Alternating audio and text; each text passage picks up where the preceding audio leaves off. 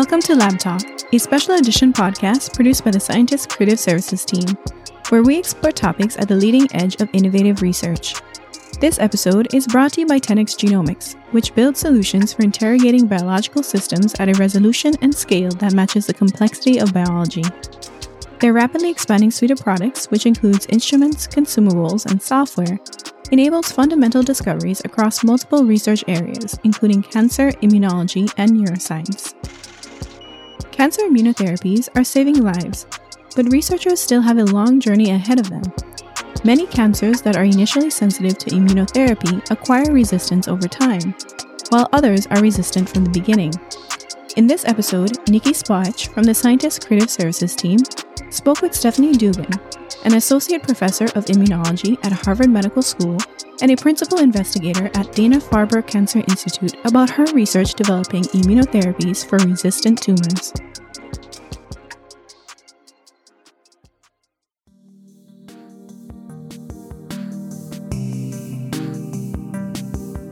I've been interested in cancer immunology for a long time. It always made sense to me that the immune system can exquisitely recognize the difference between pathogens and your own self-tissue. And so that self-non-self distinction makes a lot of sense for fighting off infectious disease. It always seemed to me that it should be able to do this for cancer too. Cancer is a little bit trickier in that it is a disease of self-origin, and so many of the features of cancer cells look like your normal healthy tissues as well. But I guess I always had faith that the immune system could make the difference. Stephanie Dugan's faith in the immune system has led her to explore immunotherapy as a treatment for a variety of cancers.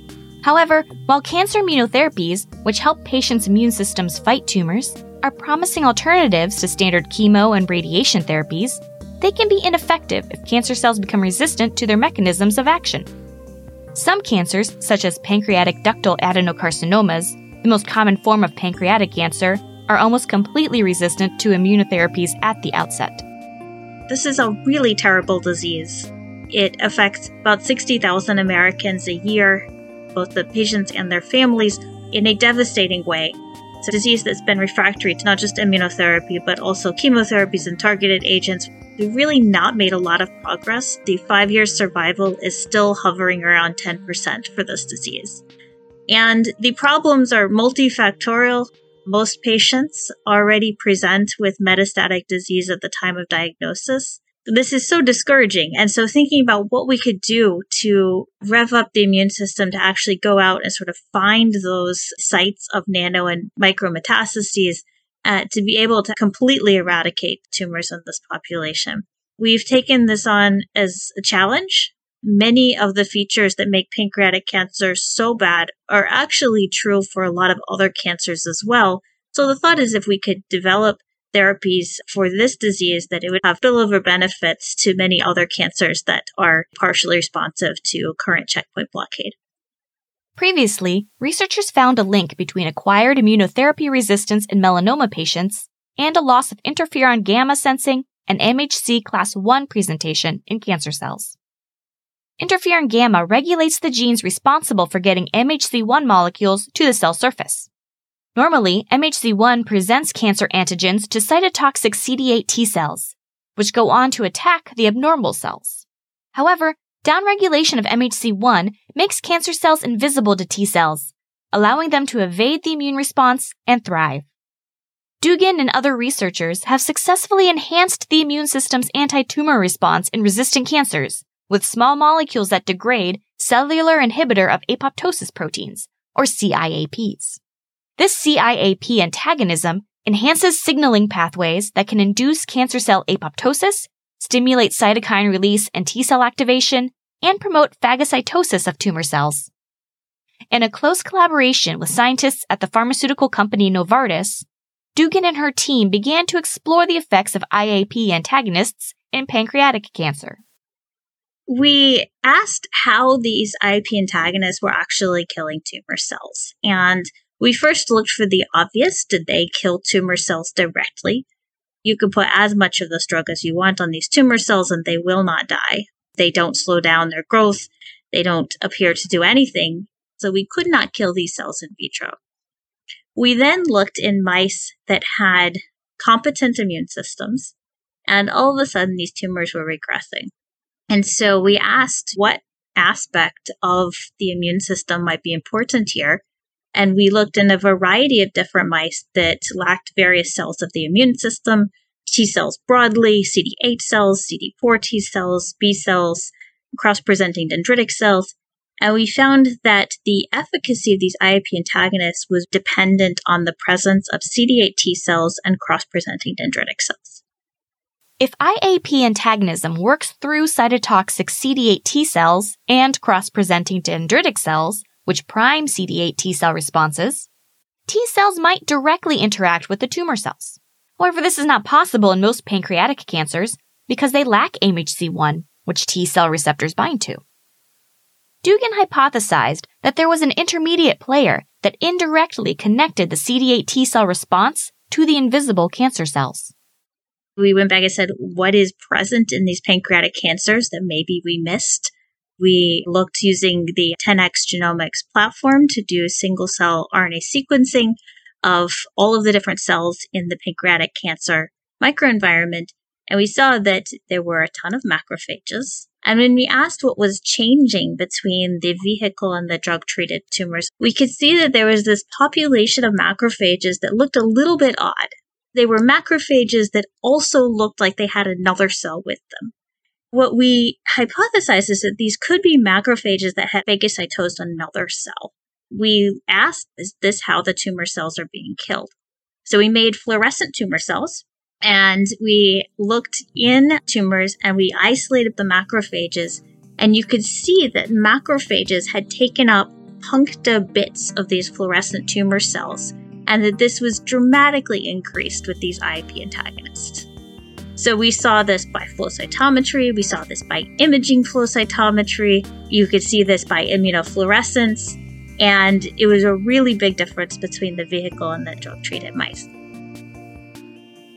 We had a little bit of a pushback though, saying, well, okay, macrophages, they just eat stuff, that's what they do, especially dead cells. So we struggled for a long time asking, how can we really show that the macrophage is eating a live cell and then the tumor cell dies because it's inside the macrophage phagolysosome? We made an in vitro system where we could generate these tumoricidal macrophages, and we just watched them under the microscope and made a video. You can see the macrophages crawling around, grabbing live tumor cells, engulfing the live tumor cell, and eating it up. When we saw that movie in our lab, we all realized this is actually real. It was a great day.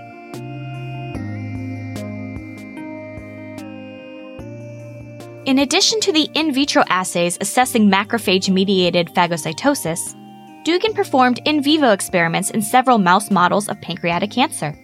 Using the mice deficient in various immune cell populations, she confirmed that CD8 T cells were essential for the success of IAP antagonists killing MHC1 negative cancer cells, even though the T cells were not directly interfacing with the tumors.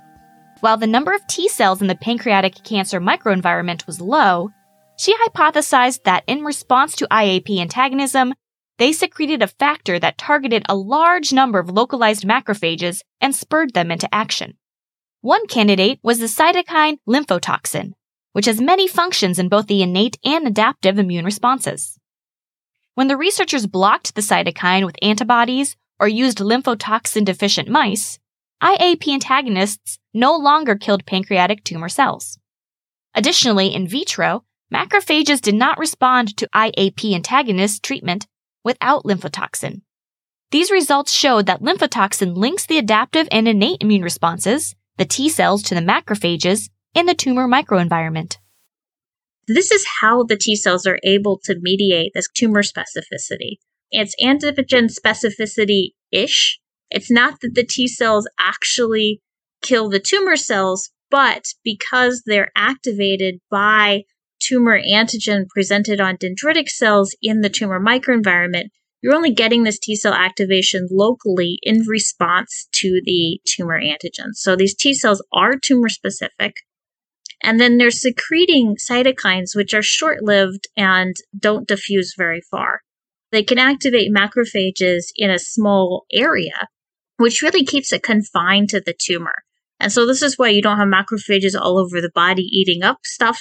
It really happens in a localized manner that's specific to the cancer. Because most of Dugan's studies were performed in mouse models, whether human cells can make lymphotoxin in vivo in response to IAP antagonism remains an open question.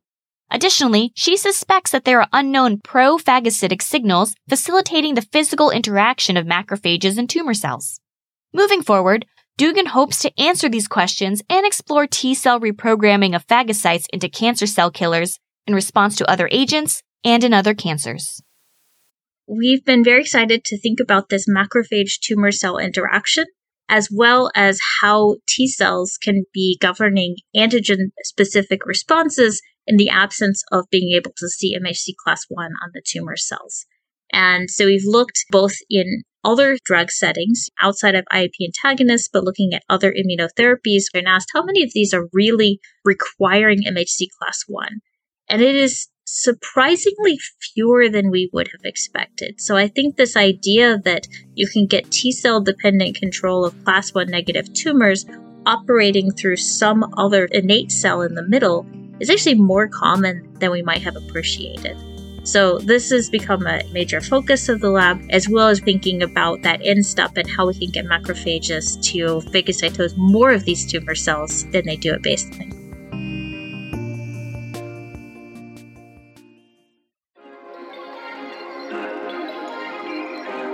Thank you for listening to the Scientist Lab Talk. This episode was produced by the Creative Services team for The Scientist and narrated by Nikki Spotch. Thanks again to our sponsor, 10x Genomics.